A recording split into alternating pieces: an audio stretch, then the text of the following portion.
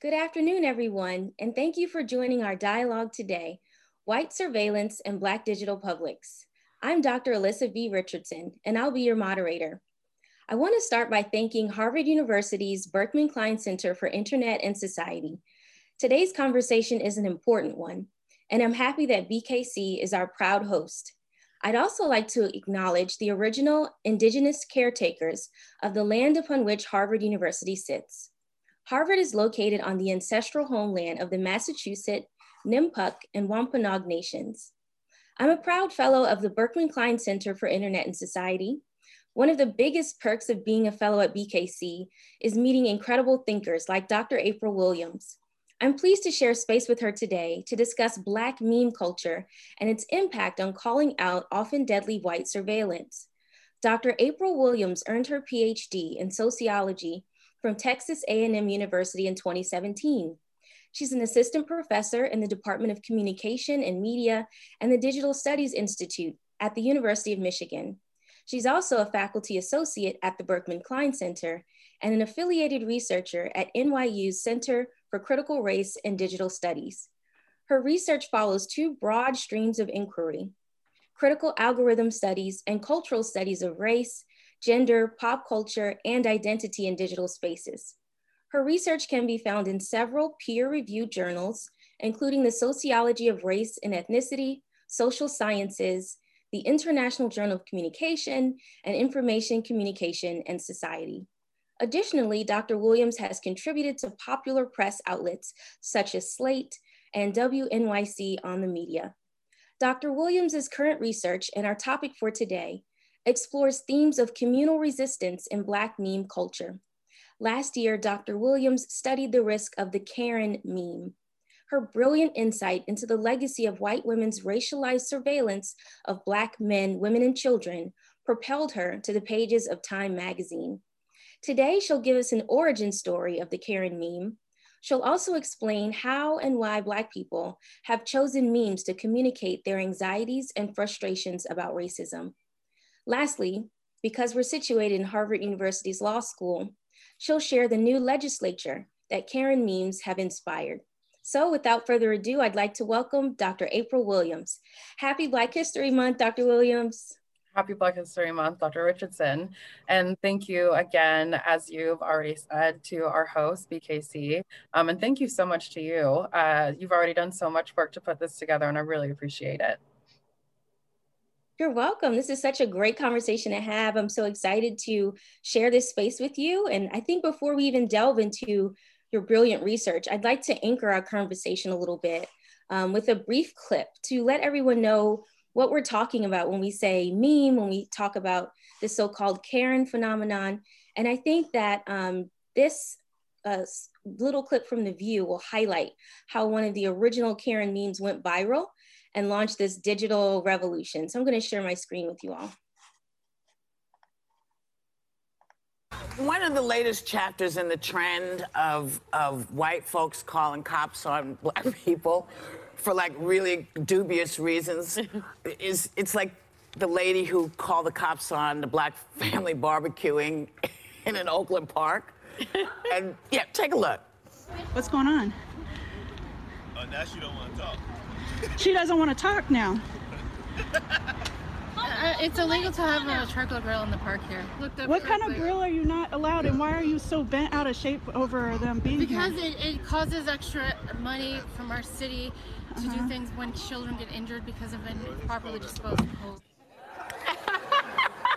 So there are some really funny things that came out of this growing backlash against this kind of behavior and the memes that it's been generating. So here are a couple of my favorites. She's worried about Martin Luther King. Here she's reporting Rosa Parks. She's on the bus. She's next to me, get off the bus. With Obama. Hello, officer. It's me, Susan. There's a Black man in the White House. This cannot be right. I don't feel safe. And hello, officer. It's me, Susan. There's an obscene number of colored screaming something about Wakanda being forever. being led by someone called the Black Panther, I don't feel safe. Oh my God. Oh my God. I love that she's the self-appointed barbecue police. She's the barbecue police. I just, you know, it's been happening so often that people are being, the police are being called on people for napping while at Yale and barbecuing and shopping for the prom, community service on the highway. Walking out of an Airbnb. Walking out of an Airbnb, you know, looking at real estate. This just tickled me so much because sometimes the best medicine is just a good laugh. You know? That is true. Right? Yeah. So I'll stop us there, Dr. Williams. I want us to talk a little bit about that idea of laughter being the best medicine. And for some people, you may think, why do we need medicine? Like, what is going on? What is the heart of this meme culture really getting at? I think it's important to mention that although the women of The View did highlight the comedic brilliance of this original Karen meme, we should also remember that underneath these jokes are a very real call to action that I'd like you to talk about, to realize that white women's undue surveillance can be deadly for Black people. I'm thinking specifically of Carolyn Bryant, who lied about 14-year-old Emmett Till groping her and whistling at her lewdly before he left that convenience store that fateful day in Money, Mississippi in 1955. And 6 decades after Till's lynching, Carolyn Bryant broke her silence to Timothy Dyson, who's a Duke University professor, as you know, and she admitted that she lied. But in 2007, a grand jury decided not to indict her or anyone else as an accomplice in the murder. And Emmett Till's cousin, Wheeler Parker, said at the time, "I was hoping that one day she would admit it, so it matters to me that she did. And it gives me some satisfaction. It's important to people understanding how the word of a white person against a Black person was law. And a lot of Black people lost their lives because of it. It really speaks to history. It shows what Black people went through in those days." So Dr. Williams, I like what Wheeler said about in those days, but you and I know that those days haven't really ended. So can you talk a little bit about the origins of the Karen meme and what Black satire is getting at when it attacks that practice? Yeah, absolutely. This is a great setup. So definitely there are 2 competing histories of the origin of the Karen meme. And I want to put that out there front and center because I think Redditors like to lay claim to the origin of the Karen meme sort of at the beginning of the pandemic when people were saying Karen wants to talk to the manager of the pandemic. She's upset because she can't go into grocery stores anymore without a mask, right? Like when we were seeing all this conversation about white women in particular who were mad that their freedoms, their bodily freedoms were now being patrolled now as if it was something new, right? Which is definitely, it's not anything new for women's bodies to be controlled and patrolled either. But also, there's also a long history of Black people nicknaming white women, especially entitled white women, different nicknames, right? So there's sort of this convergence where this process of Black people nicknaming all of these folks who are calling the police on Black individuals for nonviolent, racially motivated crimes, racially motivated on the part of white people, of course, in this instance.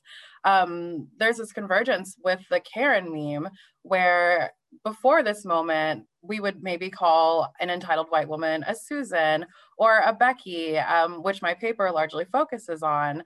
But at the sort of moment of the pandemic and at the moment of Ahmaud Arbery's case and also the Amy Cooper, which is Central Park Karen, we had this convergence of white women showing their entitlement and calling the police on Black men, women, and children, happening at the same time as the sort of height of the pandemic. And so I think that convergence really led to this Karen moment that we're living in right now. And a lot of what we're seeing, would you say, is not exactly meant to be funny in the way that we're thinking of it. Can you break down a little bit why humor is being used or weaponized in this way when there's definitely an underlying rage there, at least that I can see? Yeah, absolutely. So I think you are absolutely right that there is an underlying rage there, right? People are mad when these things happen.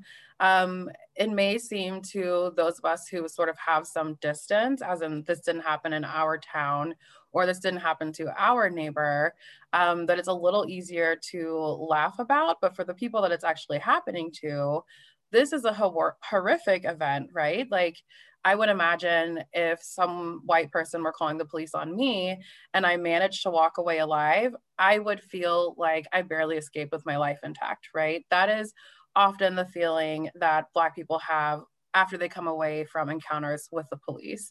And that's something that these white women may or may not understand, and we can get into that a little bit more as we sort of move through our discussion today. But certainly, there is always the possibility that when the police are called, someone could lose their life. A person of color, a Black person could lose their life, right? We've seen that over and over and over again throughout the past decade and throughout the preceding 200 years, right? This is not a new thing. But on the other hand, there's also the idea that humor really helps us to cope with trauma, especially as a collective. There's lots of research from social psychologists, from biologists even, who document that humor can help people to cope with physical pain and also emotional pain, right? There's always the saying that laughter is the best medicine. And we've actually found that to be true in a lot of cases, that humor can really help you to release the stress.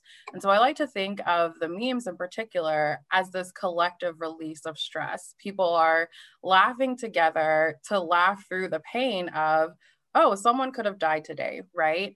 And not only that, and we'll talk a little bit more about this too, but the memes really act as a stand-in on media reporting where they may otherwise not be any. Wow. Can you give us a definition briefly of what a meme is for those of us who maybe are new to this term? Can you break down what is a meme? Right. So meme comes from mimetic, which is a shorthand. It's like a cultural shorthand, cultural signifier for an amalgamation of images, right? So to participate or decode a meme, you sort of have to be embedded in that culture. So different memes can speak to different subcultures and different overall cultures, right? And there are memes that predate the internet. A lot of people may or may not know that. So we are talking specifically about internet memes and the internet culture that produces these memes, these coded images that have a lot of intertextuality, meaning that to decode a message, you often need to be in conversation with a lot of the different images that those memes reference. So for example, like the one that we saw in The View, if you didn't watch Black Panther, you may not know that Wakanda Forever is one of the chants that they give. Is that an example of what you're talking about in terms of the cultural kind of relevance and knowledge you have to understand them? Absolutely, absolutely. That's a great one. Same thing with lolcats or any of the other common memes that you see. The Karen meme, right? Like now you know what a Karen meme is because you've seen it so many times and you've seen it used in lots of different instances. But you may not have known, right? If you were someone from 2000 looking at a Karen meme today, you'd be like, what is a Karen meme? What is this? So you definitely need the cultural significance to sort of inform your own understanding of what a meme is and how it functions in society. And you've been a meme curator of sorts this last year, specifically of the Karen memes. Can you tell us some of your favorite ones that you found last year and what incidents they were referencing? Yeah, there are so many. So thanks to my friend Austin Myers from AK5A, I wanted to definitely give him a shout out for collecting all these memes for me. And this specific subset, I believe I have around 60,000 that I'm analyzing and looking at different tweets related to these memes. There are 15 different incidents. So Barbecue Becky, Permit Patty, Pool Patrol Paula, Walmart Mary, right? There's so many different ones and each of them sound sort of funny, right? Like they give us a laugh or a chuckle. And that's sort of how I first got into it. I was like, oh, look at this, another white person doing a thing they shouldn't be doing, and now they're paying for it by having their face blow up all over the internet, right? But definitely, I think my favorite is Barbecue Becky, because she sort of spawned this meme genre. And a little bit of the background, we actually saw Barbecue Becky in the clip that you showed. She is Jennifer Schulte, the woman who's on the phone calling the police on the Black family in Oakland about the charcoals and how these charcoals are so harmful, they might burn some kids, and then us taxpayers are going to have to pay for those medical bills, right? Like, that is what she's saying her concern is rooted in. And it's just so far-fetched that that's even a concern. And one of my favorite things that I like to do when I sort of talk about this in my classes is show the actual 911 video call, where she is saying, she's describing in really clear detail exactly what these Black men look like, what they're wearing. And then all of a sudden, when the 911 dispatcher asks her about what she's wearing and what she looks like, she says, it doesn't matter. It doesn't matter. I'm like, how interesting that it matters that they're Black, but it doesn't matter what you look like, and it doesn't matter that you're white. And you can hear the 911 dispatcher asking her, you know, are you white? Are you Black? And she really is sort of resistant to talking about her race, because she doesn't want it to be about her as a white woman, but she does want it to be about these men as Black men, right? And so I'd have to say that one's my favorite, just because of the wide variety of memes and the different situations in which we find Barbecue Becky. The View showed the one of her calling on Barack Obama. That's one of my favorites. There's also a Jefferson's one where she's looking through their window and she's saying, they finally got a piece of the pie. And she's sort of upset about that. So yeah, those are some of my favorites. And that specific incident really spawned a meme within a meme. Can you talk a little bit about the then large barbecue that ensued after that call?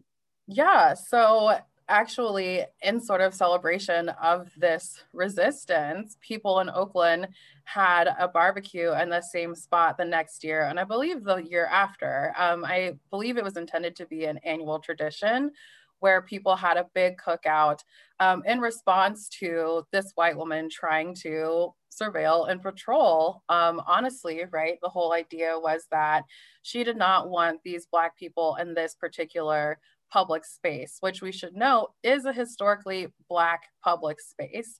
And so if we're thinking about gentrification and all the politics there and what's happening as these traditionally Black spaces are becoming gentrified and white people are coming into these spaces, it's really interesting that white women want to then assert their power and assert who is allowed in public spaces, which are not even theirs to begin with.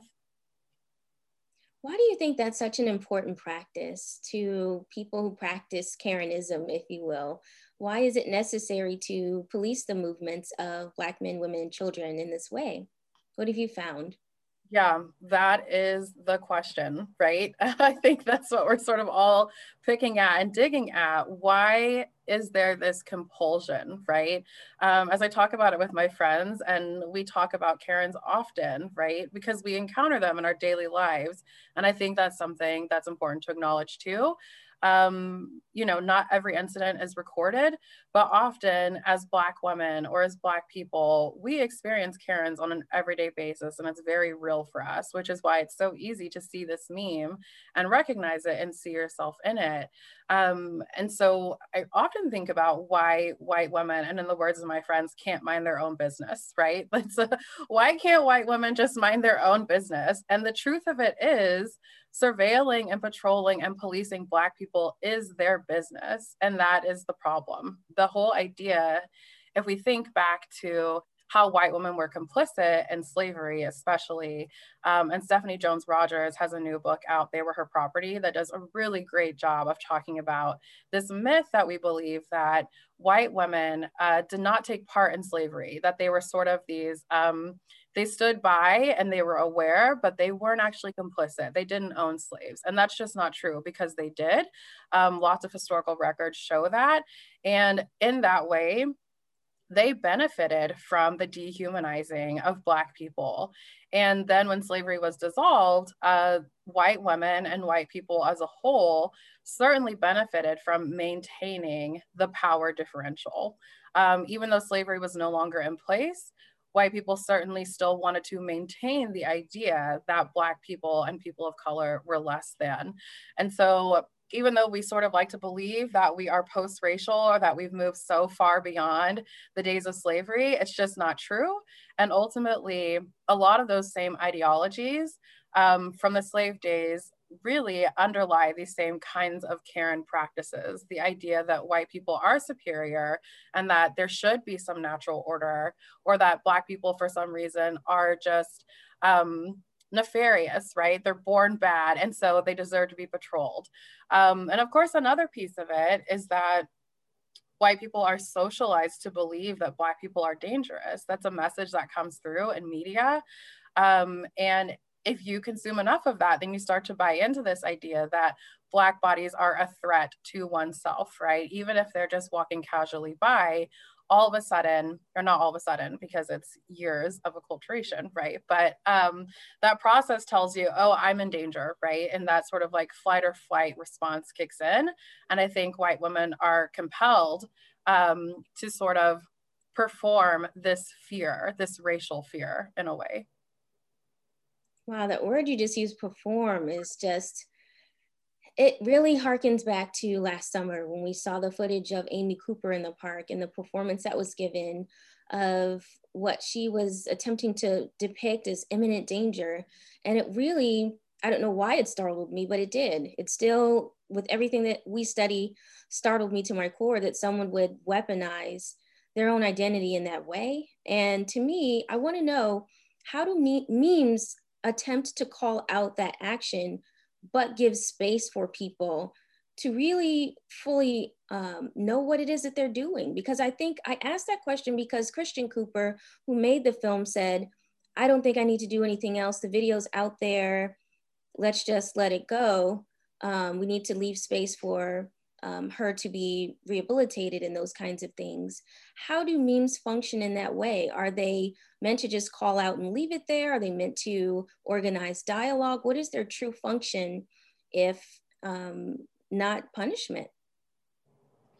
Yeah, so I think Christian Cooper's case is very interesting. And I just want to put it out there that I believe everybody who's Black has their own way of doing Blackness, and I believe in the agency of Black people. So if Christian Cooper didn't want to take it any further, great for Christian Cooper.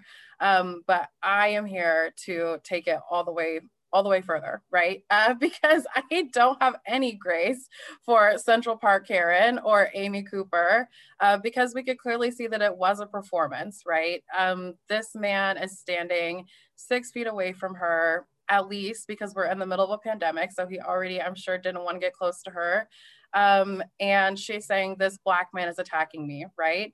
And it really harkens back to the Emmett Till story, where the woman is saying, oh, this Black man is threatening me. Oh, this Black man was sexually offensive towards me, right? And though Amy Cooper, Central Park Karen, is not using the language of sexuality, a lot of the fear that we have of Black men is the same holdover from the slave days, where Black men were portrayed as being hypersexual, brutish, scary rapists, right?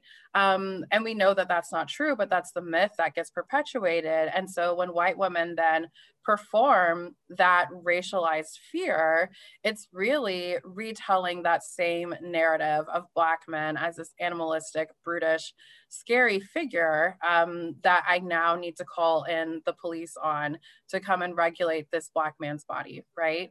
And so the memes then do so many things, right? Like, we really owe a big debt to the people who are creating these memes, because they're doing so much work for us. They're calling attention to the actions of white women on the surface. They are helping us have this dialogue about casual racism, or seemingly casual racism, right? Because it's not actually casual, but it appears to be when it happens on camera and we can sort of laugh about it. And they also call for restitution. They're saying, it's not okay for you to do this. We're not going to tolerate it. And often when people tweet about memes, they're saying, this is this person's picture. We should get her fired, right? People are out for blood. They are not just sitting around laughing about it. They're also saying, this is where she works, call her boss and demand that they fire her because this is how she's treating people. And in so many of these cases, we have seen that come to fruition. In fact, Amy Cooper did, I believe, lose her job. And same thing with Permit Patty, who is the one in San Francisco who was calling the police on the Black child for selling water bottles. She was a CEO of a cannabis company and she resigned. So we are actually seeing memes do this work of calling white women to account for their actions and not just simply surveil Black people and put them in harm's way and walk away unscathed. Mm-hmm.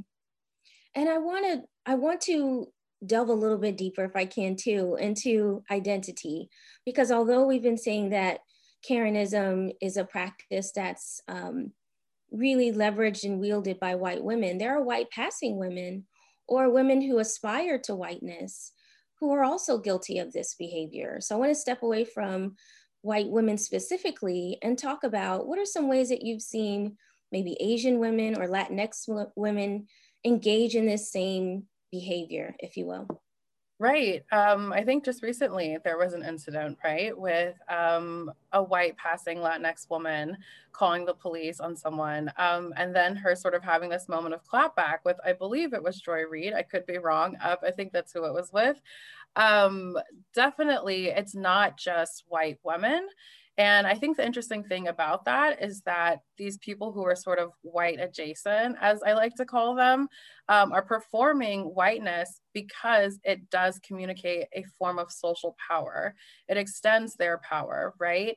And I think that there's this desire to distance from being a person of color or distance from Blackness in particular, right? Where Blackness and Black people are subjugated as sort of like the lowest rung on the social ladder, which again is a myth that we tell, but it's a myth that is prominent and that people believe in. And so in that way, it sort of becomes reality.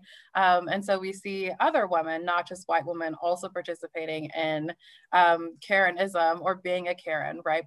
Partaking in that entitlement and the patrolling and profiling and surveilling of Black people. Wow, and how do you theoretically kind of anchor all of your work, April? Because I know that when you talk about these kinds of things, obviously people are going to get really defensive if they see themselves in this kind of practice or maybe engaged in it and don't want to admit it. Or it's a knee-jerk reaction for some people, and it can be difficult to break a pattern of doing that. And your work can summon up in a lot of people those feelings of, oh my goodness, is this me? Am I doing this? And in being that mirror for people, how do you intellectually anchor what you're doing with surveillance scholarship? Like, what bodies of literature do you tap into most often? Yeah, so first, I definitely want to say that if people are having a moment where they're like, oh my gosh, is that me? That's good. You should be having a moment where you're thinking, am I a Karen? Is what I'm doing, would that be attributed as a Karen activity? Should I be calling the police on my neighbor, or should I be following this Black person around the store? If you feel that someone might think you're a Karen, you should probably stop and think a little bit more about why that might be, right? But so I do definitely want to get back to your main question, which is this idea of the literature.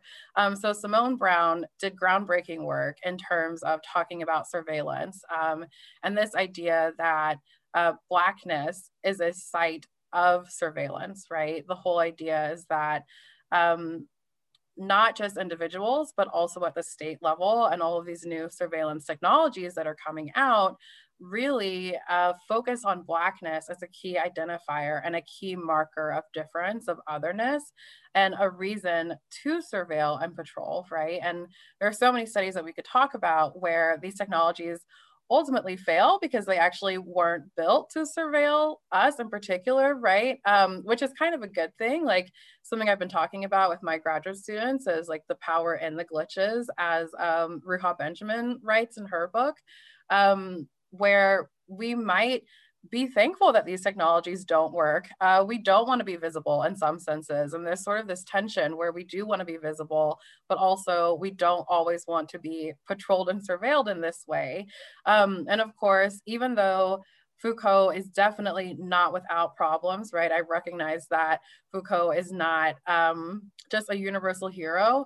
There's certainly, his work resonates for me in that idea of the surveillance state, right? Or the surveillance society. We live in this panoptic society for everyone, but then that effect is sort of really doubled down on Black people in public spaces in particular, where because they are other, because they stand out, they then are part of this all-consuming, always ongoing surveillance.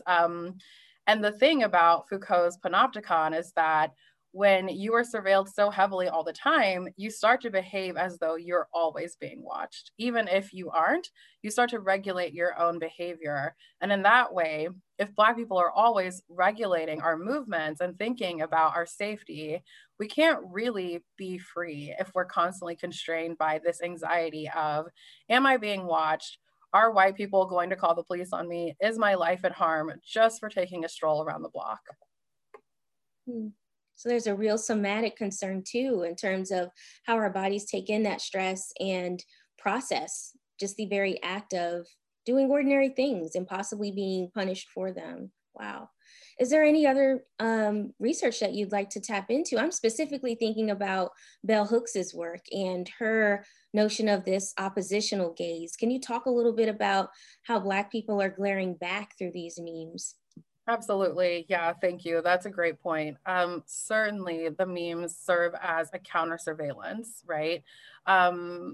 On the one hand, we have white women trying to surveil and regulate our bodies in public spaces, but the memes do the exact same work for them, right? They actually hold up this mirror and say, okay, just like you are patrolling us, we're actually going to patrol you, and we're not going to continue to allow you to really harass and terrorize our communities in the way that you have been.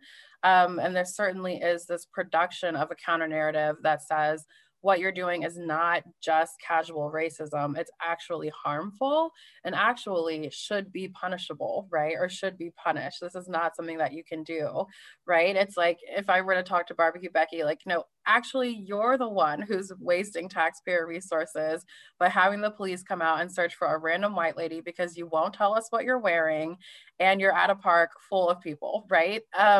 So really it's flipping this conversation. Wow. And one of the other things I'm thinking about too, when you mentioned her being like in this open space, I think so much of these recent images that we saw January 6th of the Capitol siege, and there weren't just men there, right? There were women on the front lines as well, barging into offices, stealing laptops. Can you talk a little bit about how white supremacy has been maintained or upheld by women? Because I think so much of what we talk about, especially in context with police brutality, deals with what white men tend to engage in the police forces, in the ranks of slavery and things like that. But for so many people, white women and white womanhood has been invisible in that discussion. But for me, it was very visible in the 6th that a lot of the women, even one of the casualties, was a woman. Can you talk a little bit about how this modern fight against white supremacy will involve really calling that behavior out more often, and how we can call other feminists into this fight who may not think that that's a discussion that needs to be had? Yeah, absolutely. Such a good setup. You and I talked about this a few weeks ago, this idea that white women were complicit, so much so, in the attack on the Capitol. And it really makes me think about Jennifer Pierce's Racing for Innocence. She does this ethnography with lawyers, and she interviews several women lawyers and wives of lawyers at a predominantly male firm. And the chapter I'm thinking of is called Stand By Your Man. And it's this idea that white women are standing by their men to support them, and not just to support them, but ultimately to uphold their idea of patriarchy, right? And the thing is that white feminism or mainstream feminism, often, though it seeks to resist the patriarchy and not acknowledging how white patriarchy burdens Black and brown women ultimately reinforces and upholds the patriarchy. That's the irony of it. And Jessie Daniels writes about this in her forthcoming book. Really, white women are invested in the patriarchy and maintaining sort of like the patriarchal order as it exists because it protects them and it protects their whiteness and their role in society as white women. Traditionally, in American society, we have this idea that white women are pure, that they can do no wrong, right? Like they are the nurturers of our society. They teach values. They represent all of this sort of like mythological ideologies about womanhood and motherhood and nurturance. And what we saw in the Capitol is that sort of, I think, acting on this idea that we're true American patriots. Our idea, or our ideology, our ethos is that when something is being wrong, we need to step in. And there's clearly been a wrong committed here, which we know is not true, but they believe that there was a wrong committed here worth defending. And so for these women, I feel as though they were sort of saying, okay, I need to uphold these ideas, these norms, these values that we as Americans hold dear, because if I won't do it, no one else will, right? And so I think that that's sort of the danger there. And this whole idea of white entitlement is that they feel that they can. I'm not sure of any other groups who in our society would feel as comfortable doing that, right? Would feel I can do this and I can get away with it. And it's something about whiteness and the power that whiteness has been afforded for centuries in our country that says, I have the power and I can do this thing with impunity. And unfortunately, we're seeing in a lot of cases that that is the case. And a lot of what you're saying too goes back to this underlying concept of the meme being a vehicle to express this ongoing rage, this ongoing saga of lying on Black people in many cases, or reporting things that seem frivolous and everyday, but could be deadly to us, underneath the guise of this almost comic-like or editorial cartoon brought to life. But these memes have real consequences. Can you talk a little bit about the legislature that's been spawned by a lot of these memes? Yeah, absolutely. So there is a new Karen Act. It's spelled with a C. So it stands for Caution Against Racially Exploitative Non-Emergencies, which would make it illegal, or which would make it a hate crime to call the police for a racially exploitative non-emergency, right? So this is in California where they are trying to get this on the books. But there are several other states, Michigan, Minnesota, New Jersey, New York, and Washington, where legislatures are working to try to create policies around Karen behavior or Karen calls to the police. And I actually interviewed Representative Janelle Bynum, who is in the Oregon State House. And she sort of talked to me about how she was able to pass this law. And to my knowledge, this was the first one that was passed. And she said basically that she did it very quietly. She didn't make a huge fuss about it because she was afraid to attract white supremacist attention, right? Like attract people who would be afraid of this. And it's important to note that the reason why she came up with this law is because of her own experience of being racially profiled. As she was campaigning for re-election, a white woman called the police on her. And this was on national news, of course. And so this was very personal for her in terms of making sure that these kinds of calls were not taken lightly. And also she specifically talked about the idea that the memes really gave her the power to do it. As she saw that it wasn't just something that was happening to her, because she sort of had this feeling, which we sort of all do when we have these moments, right? You're sort of like, oh, this white woman just followed me around the neighborhood. Is it in my head? Is it just me? But what the memes do, the power of the memes, is that they connect the dots for people. They make it really easy to see that there's a pattern, right? It's not just this one instance happening to Janelle Bynum. It's not just Amy Cooper or Central Park Karen, but all of these instances have a pattern of behavior of white entitlement. which encouraged her to pass these laws. And I really think that the memes are contributing to the conversation and encouraging other lawmakers to write policy that protects Black people and allows us to be more free and to actually live without fear of being attacked by the police for any given taking a breath, right? Walking around the corner.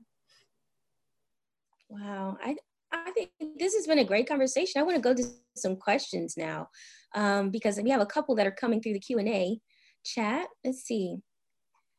Mariana says, hi, everyone. I'm Brazilian, and here the memes machine is on fire for years.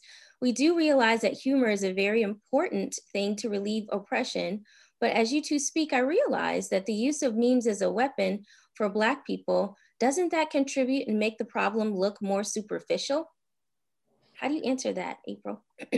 Yeah, so I think that it can definitely make the problem seem superficial, but as long as we're having conversations like the ones that we're having now and the conversations that lawmakers are having, I think we can sort of point people in the direction of, okay, we can laugh at it. And the memes are sort of like doing this work of providing a form of catharsis.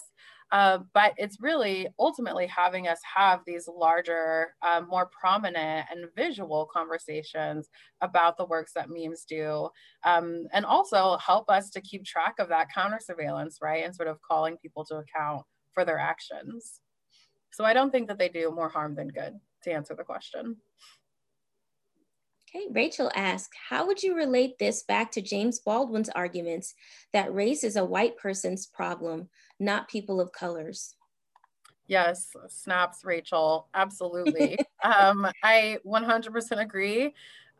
Race is a white person's problem, right? And Black people, and especially Black women, have been doing the labor of trying to help people unlearn the racism that they built, right? Race was created as a myth to make it okay for the racialized violence and terror that white people were committing, right? They sort of had to circulate this idea that we were less than, that we were other. And so that's their problem, right? But the problem is also that it impacts us. And so we're sort of tied in with this fight because for us, it's a fight for liberty, right? The fight for life in some cases. But ultimately, race is white people's problem, and we really need white people to take up their own burden of undoing this violence, and both symbolically and figuratively, that they've committed over the past several centuries, right? And that needs to look a little bit more active. And I think that we're sort of starting to see that, but also it seems like we take one step forward, two steps back at times. So I don't really know what to do with that tension. I'm glad you mentioned that tension. What do you do with people who say things, for example, like Karen is a slur? Like that's the first, I think, backlash that I saw to this whole movement to call out this behavior. Is it a slur? What do you consider it? Yeah, so I don't think of it as a slur at all. I really just see it as shorthand for white entitlement. For me, that's ultimately what it is. There's certainly been communities that have taken it out of context. And again, that for me is a white person problem, right? Because they are coming away from the original way that Black people intended it to be. So if white people are taking it out of context and using it for other things, right? Like I know that white men have started calling white feminists Karens, which is a completely sort of like maladaptation of the way that the term was intended to be used. And that's a white person problem. I don't feel the need to sort of like help people work through why Karen is not a slur. Black people are not trying to say all Karens are bad, but we're saying that this particular set of behaviors associated with white entitlement and sort of like the desire to regulate and maintain white supremacy is bad. And again, that's a white people problem.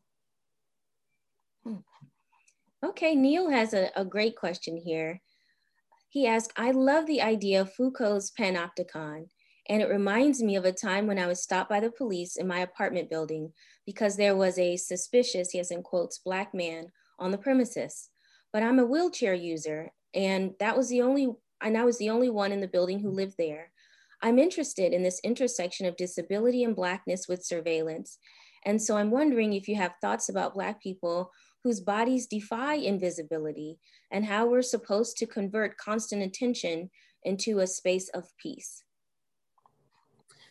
Oh, that's a heavy one. And I don't want to take that sort of lightly. And I really sort of the piece about taking it into a space of peace really resonates with me, especially in Black History Month, because I think so often Black History Month can be about pain and remembering our collective trauma. And I think it should be about that in some ways, but it also has to be about our collective healing and moving forward. Otherwise, it's just not healthy, right? And it's just not the case that we are not able to thrive. We are thriving despite all of these things and despite all of the ways that white people are trying to limit our agency and limit our power and limit our joy. We're still managing to have those things. And I don't know necessarily what that should look like for everyone.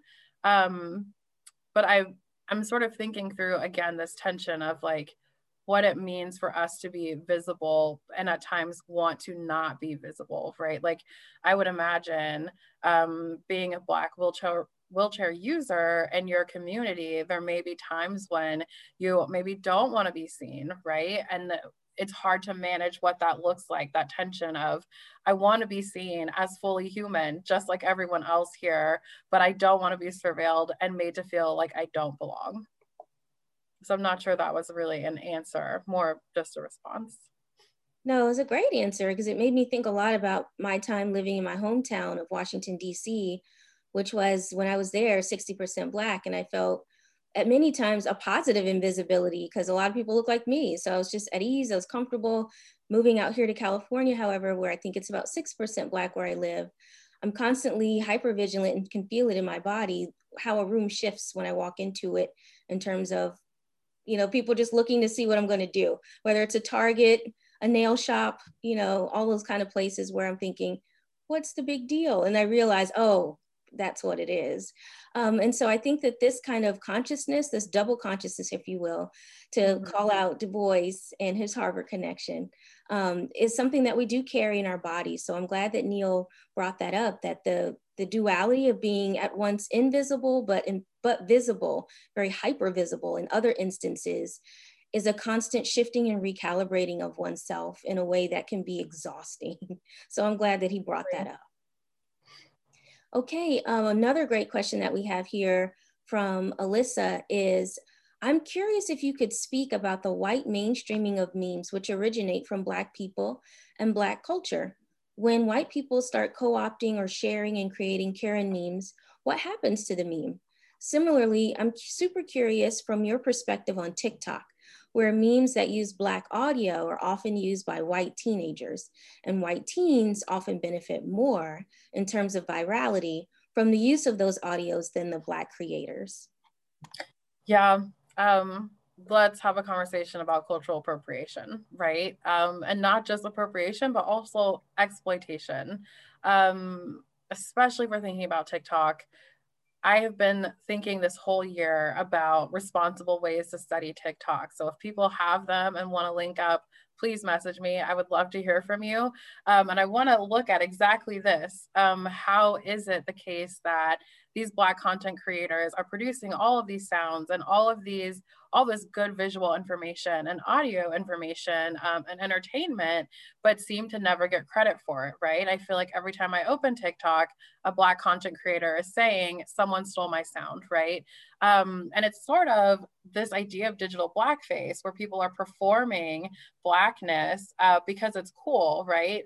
It goes back to that old idea that like, everybody wants to be Black until you have to actually be Black, right? And then no one wants to be Black when you actually have to suffer the consequences. But everyone wants the good things, the positive experiences, the culture, the food, the music, all of those things, right? And so there's sort of this exploitation, this use of our images, our likeness, our voices without actually attributing anything to us or paying us for those contributions. Wow. Yeah, and Anna asked something that's kind of along those lines in terms of hypervigilance and surveillance, and also giving credit where credit is due. Because I think so much of this calling out culture, we don't give enough credit even to the LGBTQ community for starting us off.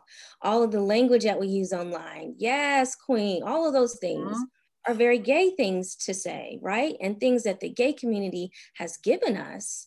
And it's just used and bandied about in ways that aren't even credited to ballroom culture at all, aren't credited to the people who created that language. Shade, all of those words are words that are used in those communities and then were co-opted and watered down in ways that I don't even recognize in many cases. And Anna asked along those lines, she says, April, your comments about white complicity on the 6th make me think about how white womanhood is so complicit in transphobia as well.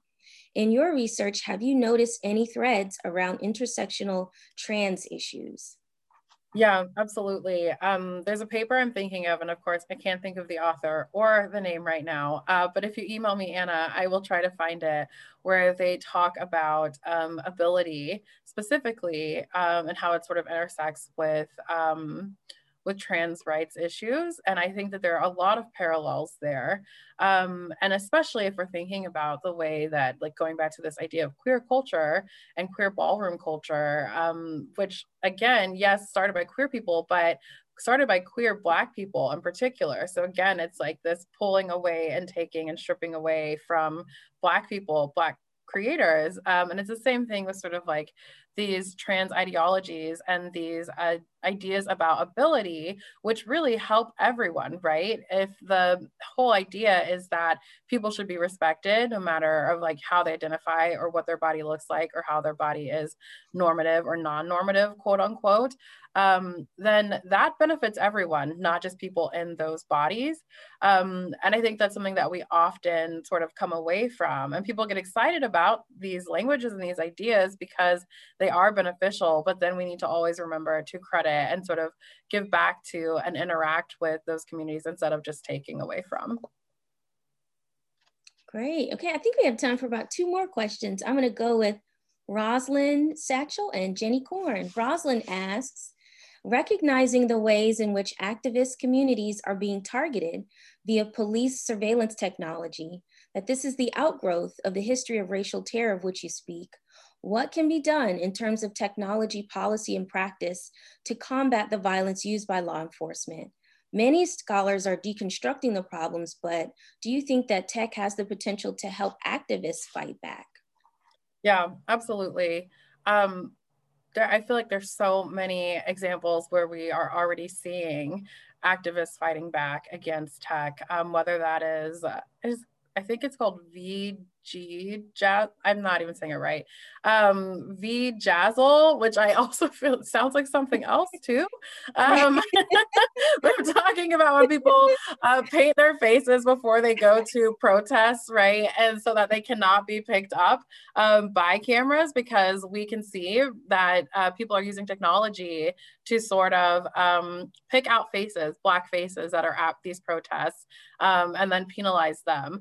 But the thing that I think is interesting is that now we're using that same technology, especially Black technologists are calling for that same technology to be used on the Capitol insurgency, right? So if you can use that technology on us at BLM protests, then you can definitely use that technology on these actual domestic terrorists, right? Like that is an actual appropriate use of this technology, not on BLM protesters who are protesting peacefully down the city block, right? And not chanting like death to Mike Pence, right? There's a completely different thing. And I think points to sort of like this appropriate use of these kinds of technologies. And there are so many opportunities for Black technologists and Black policymakers to sort of think about how these technologies can be used to better Black communities instead of harming them. But ultimately, we need to make sure that we're actually centering the communities that we're trying to protect, instead of just thinking about them, instead of being in conversation with them. That's great. And I have a 2-part question, I would say, that will piggyback on that. Jenny wants to know if there are failed memes, because we've only talked about successful ones. Are there any failed memes that did not work because they pushed the envelope too far or just weren't funny? And Nikhil wants to know, as someone who identifies as Asian American, what should be Asian Americans' role specifically as being complicit in the violence of developing big tech surveillance at companies like Palantir and Amazon? He wants to know what he can personally do. So are there failed memes? Is there stuff that didn't work? And what can the tech industry do? Specifically, he's asking about Asian Americans.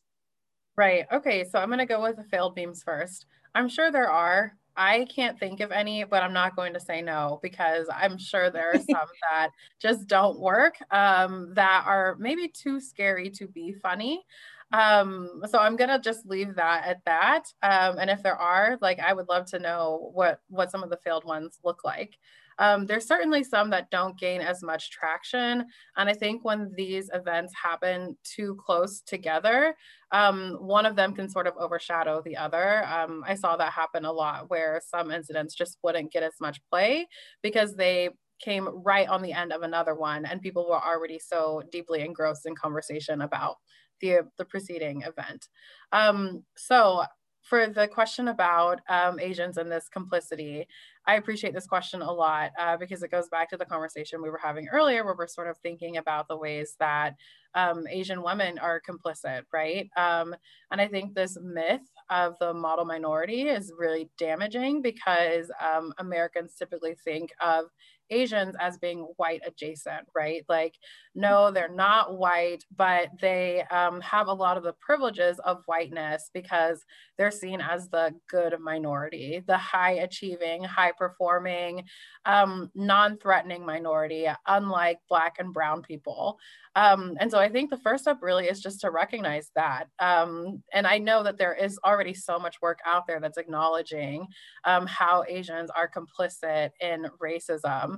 And just the same way that sort of like race is the white people problem, I think it has to sort of become, it has to be everyone's problem, right? Like, Asian people also have to think about how their complicity, especially as designers, right, where we take for granted some of the programming languages or the things that go into code, really it falls on each individual person to say, oh, we should take a step back and think about the things that we're putting in here, or to question the norms of a company or the norms of a coding schema, right? Like, whatever that looks like. So thank you so much for that question.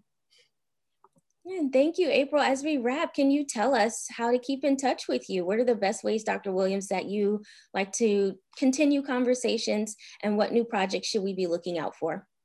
Yeah, definitely. Thank you, Alyssa. So please do feel free to email me at aprilw@umich.edu. I am slow to respond to emails. So if you email me and I don't respond, please ping me again. I'm not ignoring you. I'm just overwhelmed. And so also you can message me on Twitter. I see those pretty quickly for more informal exchanges. And so right now I'm working on a few different things, but my biggest thing is my book project on online dating. I'm working with some colleagues at Northeastern University, and we're sort of looking at different trends on Tinder, and I've done some interviews with people on Bumble and looking at the racialized dating experience. So hopefully that will be coming out in book form very, very, very soon. And I think that's all for now, since we're running out of time. Thank you so much for joining us, everyone. You've been a great audience. These have been fantastic questions. And thank you again to the Berkman Center for hosting this fabulous event, and happy Black History Month, everyone. Yes, thank you. Happy Black History Month.